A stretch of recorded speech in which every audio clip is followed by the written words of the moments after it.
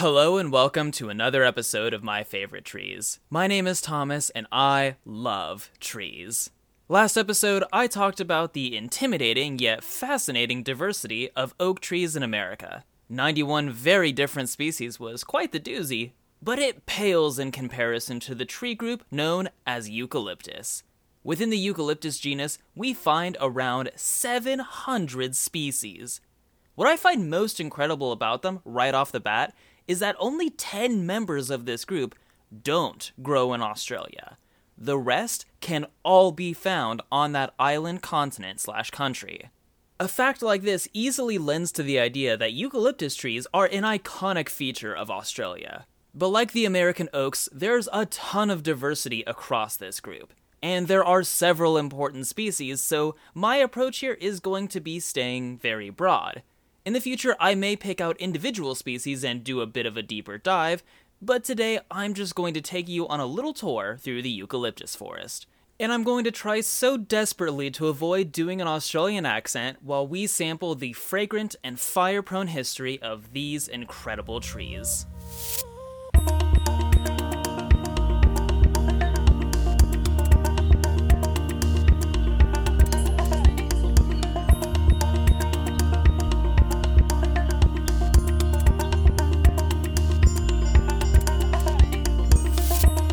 Before we jump into things, a little disclaimer. There are a lot of recurring characteristics that can be generally applied to eucalypts, but no one detail is by any means universal. The understanding is that there are going to be exceptions to everything I say, and I'm saying this now to save myself from repeating it over and over again. But for starters, let's get our bearings by identifying where in the world of plants we are. Eucalyptus is a genus in the myrtle family, Myrtaceae. This is the family where we find the clove tree, which I talked all about in my Spice Trees miniseries.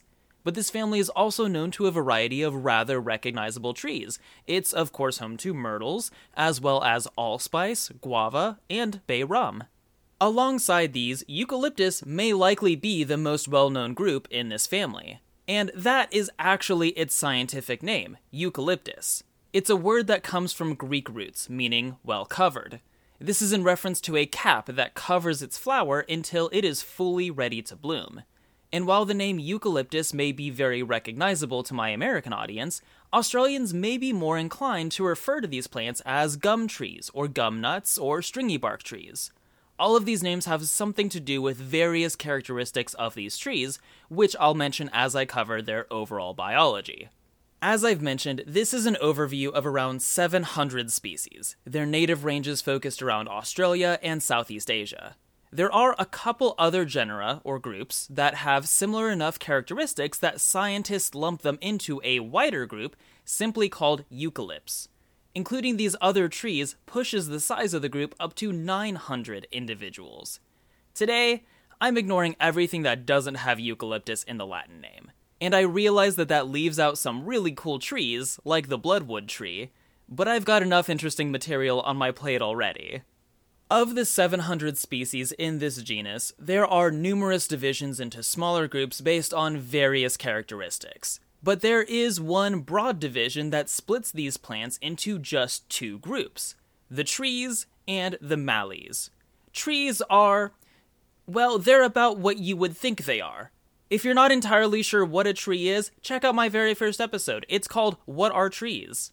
In a sentence, we're talking about single-stem woody plants that grow to be above a certain height. In this case, at least 30 feet or 9 meters tall. Some folks may fixate on that minimum number. If it's around 30 feet, is it this or is it that? But many eucalyptus species do not leave you guessing. Eucalyptus regnans, otherwise known as the swamp gum or mountain ash, misleading name, has individuals regularly reaching 300 feet tall. One specific individual, nicknamed Centurion, stands just shy of 330 feet or 100 meters tall. This is just 50 feet shy of the world's tallest known tree, a coast redwood nicknamed Hyperion. Once upon a time, we considered Centurion to be the world's tallest flowering tree, since redwoods are conifers. But explorations into the jungles of Borneo have discovered flowering trees called the yellow Meranti that grow just a little bit taller. Ultimately, the swamp gum is considered the world's third tallest tree, though historians claim that there were once swamp gums that, prior to being cut down, were 500 feet tall. So these may have been, historically, the tallest trees in the world. Now, on the other hand, we have mallees. It's an Aboriginal name that basically just means a shrub form, woody plants that are multi-stemmed and shorter than 30 feet tall. Various species of mallee eucalyptus have evolved numerous adaptations to living in the arid outback of Australia. For starters, these multiple stems grow from thick lignotubers, masses of root material that are good at holding on to water and slowly distributing it to the plant over times of drought. Another water-conserving tactic is that some mallees turn their leaves so that the edges face the sun. This is very strange compared to a lot of plants in northern temperate climates like the sunflower that will turn to face the sun and soak up as many rays as possible. By keeping the leaf edge facing the sun, it reduces transpiration, the plant's exhale, and thus reduces water loss. And then there are also mallee eucalypts that are succulents, having thick, fleshy leaf parts that, like lignotubers, hold on to water for long periods of time.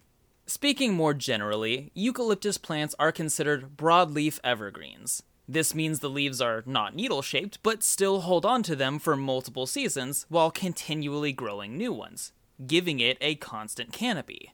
In the tree form, the leaves often take on a lance head shape, long and pointed, that tend to hang down, as opposed to just sticking out from the branch.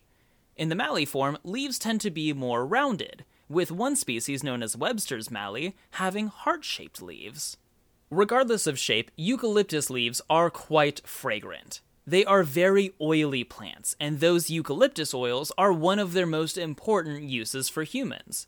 But without getting into the extraction of the oils, just being near the plants is enough to know that they're there. The scent is somewhat reminiscent of menthol, a kind of spicy mint that feels both refreshing while also stinging the nostrils if you get too big a whiff. This summer, my parents came to visit me in California, and we took a drive over to Monterey Bay. Of the things I'll remember from this trip in years to come, a prominent one is going to be rolling down the windows while driving down eucalyptus-lined streets and breathing an almost overwhelmingly fragrant air that had nothing to do with the briny ocean we were also right next to. And while the leaves fill our sense of smell, eucalyptus flowers simultaneously barrage our vision with brilliant colors. But you don't actually see them until they are fully ready to bloom. I mentioned with the name eucalyptus how there is a cap that covers the flower bud. This protective cap is actually a plant part that is a modified form of flower petals. Same structure, but a different purpose. Over time, the cap will turn from green to brown and start to wither away, after which it exposes brightly colored poof balls, a spherical arrangement of tiny filaments. These filaments can come in a variety of hues, from a simple and clean white to vibrant shades of pink, orange, red, and more. A number of creatures gather to pollinate these flowers, from insects to birds to even some small mammals. And even though honeybees are not native to Australia, introduced populations get in on the action too. It's said that honey produced from the eucalyptus flowers has an interesting pepperminty taste.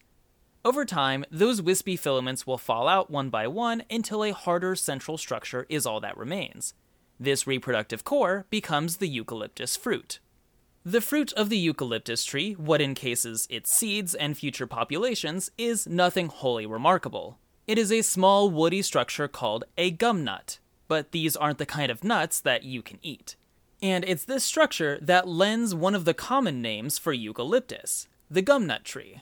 But that's not the only name contribution these capsules provide. There is a botanic garden in the Australian town of Melton that maintains a significant population of eucalypts. Over 100 species are featured in these gardens. The volunteers who love the gum trees so much and help maintain the plants growing here are referred to as the gumnuts. Speaking of names, there's also a pretty good reason as to why folks call these trees stringy bark trees. The bark of eucalyptus trees can of course be very diverse across the group. Many species have very quote-unquote normal bark that exists in much the same way that other tree species' bark does. It's a thick outer layer of dead tissue that protects the tree. But in many eucalyptus species, the bark is a layer that replaces itself every year. When it does so, the year-old layer will simply peel off in a sort of stringy consistency. Some specific species called ribbon gums will shed their bark but not fully drop it, leaving these ribbons of fibrous material just hanging down from the tree. This peeling of the bark creates another wonderful sensory experience. Oftentimes, tree trunks come in very few colors. You mostly just get shades of brown or gray, or white if you're special like the birch or aspen. As the eucalyptus bark ages, it changes color, so that when it peels and exposes a fresh layer, you end up with a multicolor tree. You of course have your shades of brown and gray, but also sometimes some red, or even green. One species noted for its variably colored bark is aptly named the rainbow eucalyptus, in Latin, Eucalyptus deglupta. A silly name that took me 5 tries to say. This is actually one of those rare species that grows outside of Australia, limited to the rainforests of Indonesia and Papua New Guinea. Prior to peeling, the bark is an interesting but unassuming dark orange color. But when the old layer is shed, it reveals a mosaic of new colors beneath. Shades of red, green, a brighter orange, and this purplish brown color that, in certain lighting, looks very blue. How often do you see a blue tree outside of Dr. Seuss books? And did I mention that these trees can grow to be over 200 feet tall? Not only are the rainbow eucalyptus a swirl of hues, but they're also giants of the Southeast Asian rainforest. Truly magnificent. That, of course, leaves us with the more frequently used common name, the gum tree. Though our modern chewing gum did originate from trees, those trees were not eucalyptus. This gum is simply in reference to the sticky sap or resin that gum trees secrete. It's a great example of how, despite there already being such marvelous things about eucalyptus that we can easily see or smell, there's even more going on when you take a look beneath the surface.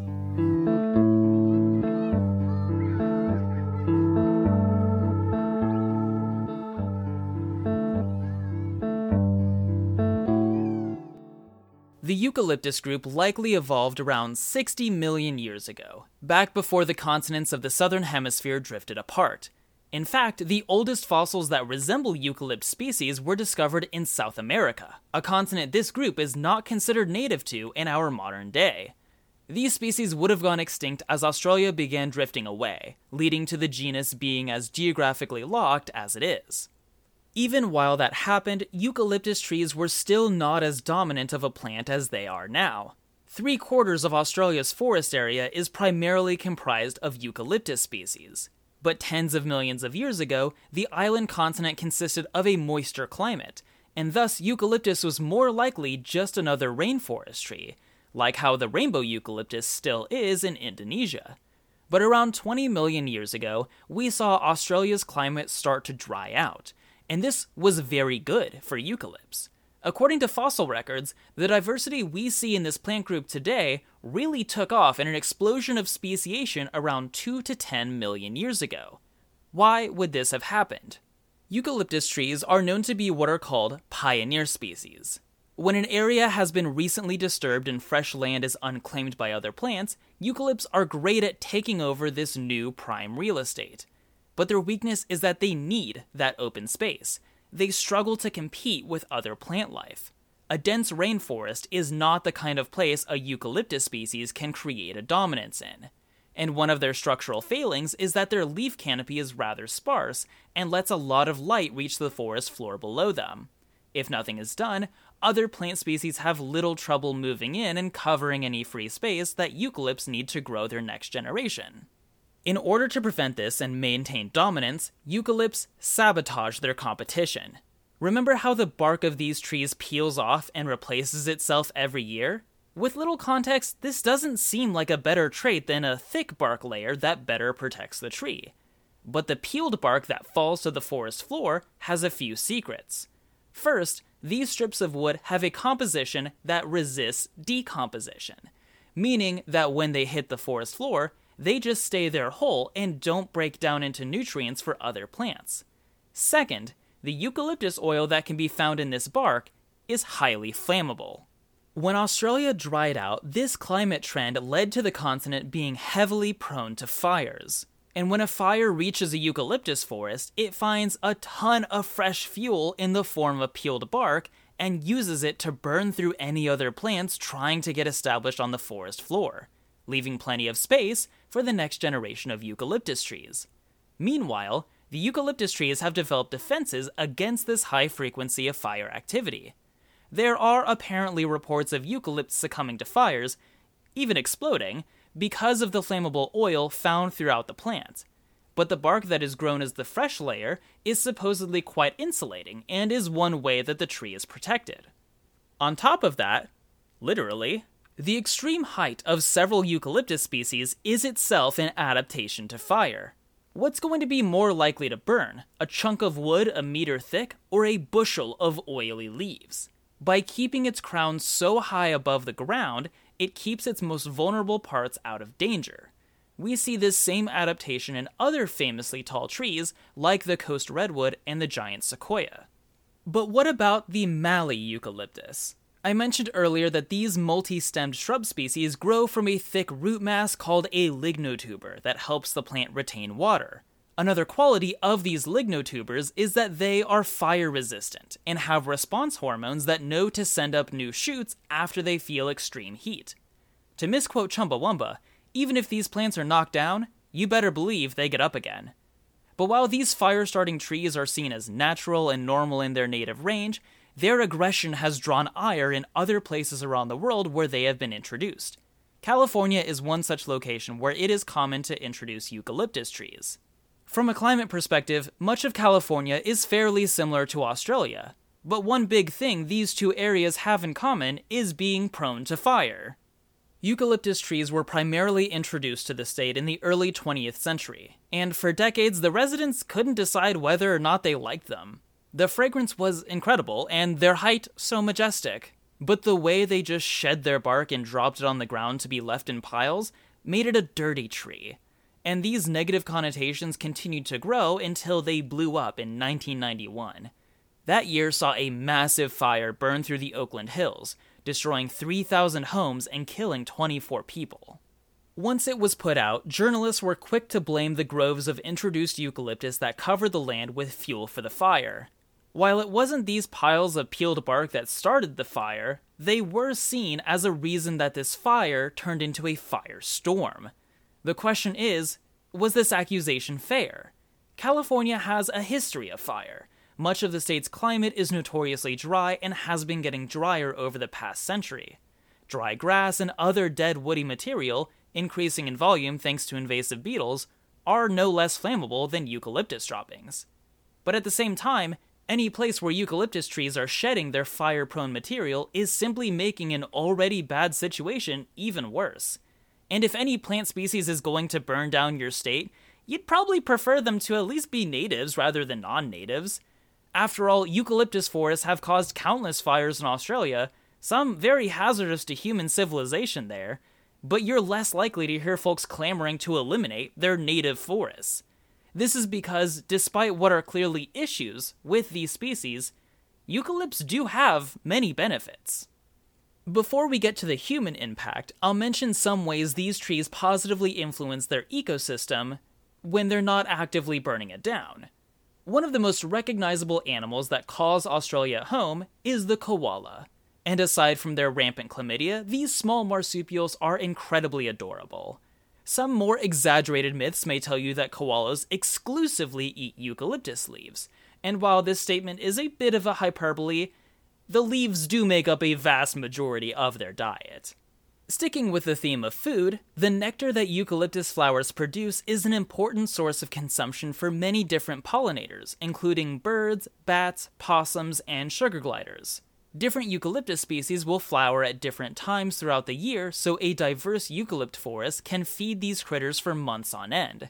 And speaking of those sugar gliders, the sweet sap or gum of the gum tree is another important food source for many free-floating mammals. Sugar is in their name, after all. This relationship is actually presented in the popular exploration and crafting game Terraria, where players can use the eucalyptus sap item to summon a sugar glider and have it follow you around as a cute pet. I would recommend not trying this out in real life. But these same species that use eucalyptus trees as a buffet also tend to make their homes in them too. Eucalyptus forest canopies are a rich habitat for animals like the koala and sugar gliders, as well as providing for critters that don't use it for food, like salamanders, frogs, and numerous insects. A parasitic plant called dwarf mistletoe also tends to find its way into the branches, and while it does have adverse effects on the tree, it also serves as a great nesting site for bird species. And of course, one animal that uses eucalyptus extensively is us humans. Eucalyptus trees have a variety of uses, but one of the most common ways they are utilized today is by turning their wood into paper. Paper is one of the most common products we associate with trees. Many of you have likely had to print off stacks of paper for some work or school project and muttered something about how much of a forest was just used. But I have yet to actually touch on how trees are turned into paper. Paper primarily comes from pulpwood. That is, trees that are grown specifically to be made into paper. When these trees are harvested, cut down, they are first sent through a chipper that grinds them down into small pieces, like the chips that cover the ground at playgrounds. From there, there's a couple processes that can be used to break it down even further. One method steams the wood so as to soften the fibers, then subjects them to intense pressure so as to flatten them into sheets. Another method is to cook the small chips in a chemical bath that breaks down and separates the fibers so as to be able to restructure them into similar sheets. Either style of reconstruction is used depending on what species of pulpwood is being used, as well as what type of paper the end product is supposed to be. After all, you can feel the difference between things like printer paper, newspaper, and paper towels. I'm choosing now to explain this process because eucalyptus trees are some of the most widely used pulpwood species around the world, especially in Australia. If you ever wonder what kind of tree your paper came from, eucalyptus is a likely possibility.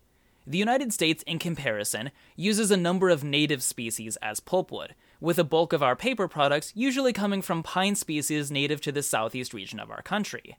However, various paper companies and forestry-centered government agencies have continuously suggested importing eucalyptus to be grown in the States as a primary wood pulp producer. Historically speaking, though, an even more common and basic use for eucalyptus wood is as fuel for fire. Eucalyptus serves as an especially good firewood considering that the oils found throughout the plant make the stuff more flammable. They're also incredibly fast-growing, an important characteristic for a renewable resource. A small forest of mallee eucalyptus could continually sustain a community. Those lignotubers so fiercely resprout that it really doesn't take long for that cluster of stems to grow back after being cut down. Considering how important firewood was for early humans, it should come as no surprise that humans native to Australia, commonly known as Aboriginals, made extensive use of their widespread eucalypt forests. A more ceremonial use for the wood is in the construction of a musical instrument known as the didgeridoo, though much of the construction is actually out of human hands. It is rather common for termite infestations to make their homes inside living trunks of eucalyptus trees, hollowing out the center of the stem. These stems are cut and shaped, and that naturally made hollow serves as the instrument's passageway that turns breath into music.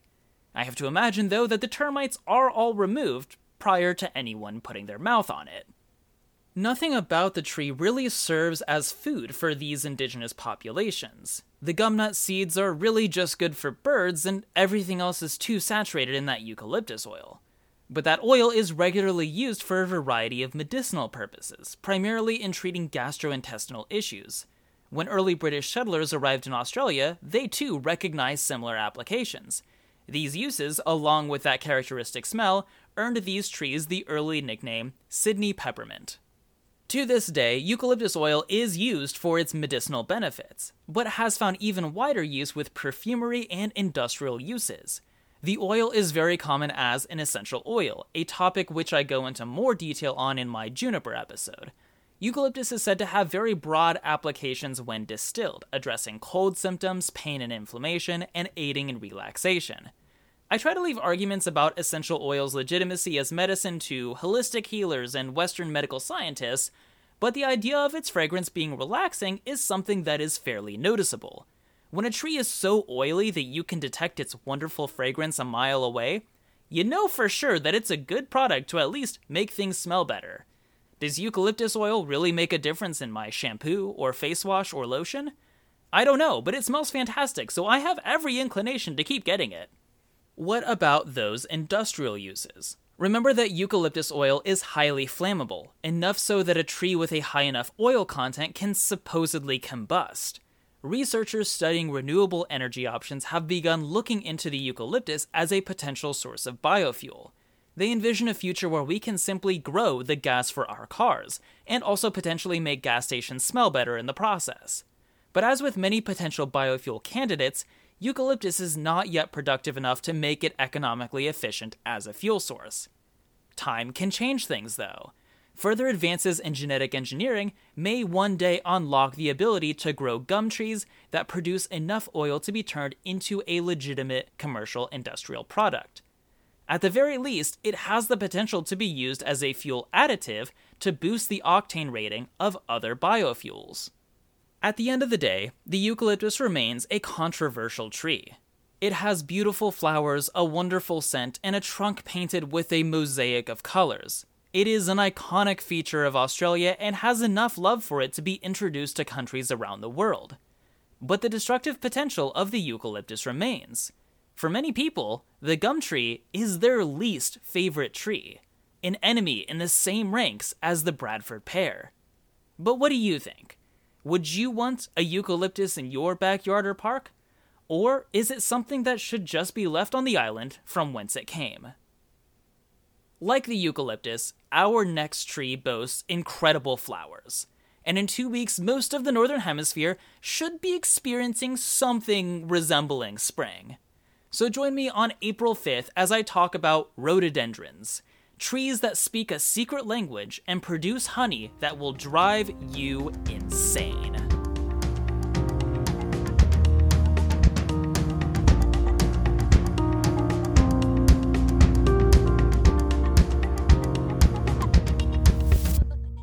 I want to thank all of you for listening to this podcast. If you have the time, leave a rating on Apple Podcasts or Spotify to help us grow. The music is by Academy Garden. You can find more of their awesome stuff at academygarden.bandcamp.com. My cover art is by @BoomerangBrit on Instagram. My script editor and social media manager is the wonderful Lori Hilburn. Find me on Twitter and Facebook at MyFavoriteTrees or on Instagram at TreePodcast. And if you'd like to thank me back, you can do so by donating to your favorite sustainable organization, some of which are listed on my website, mftpodcast.com. Now, go find a tree that you love and give it a hug.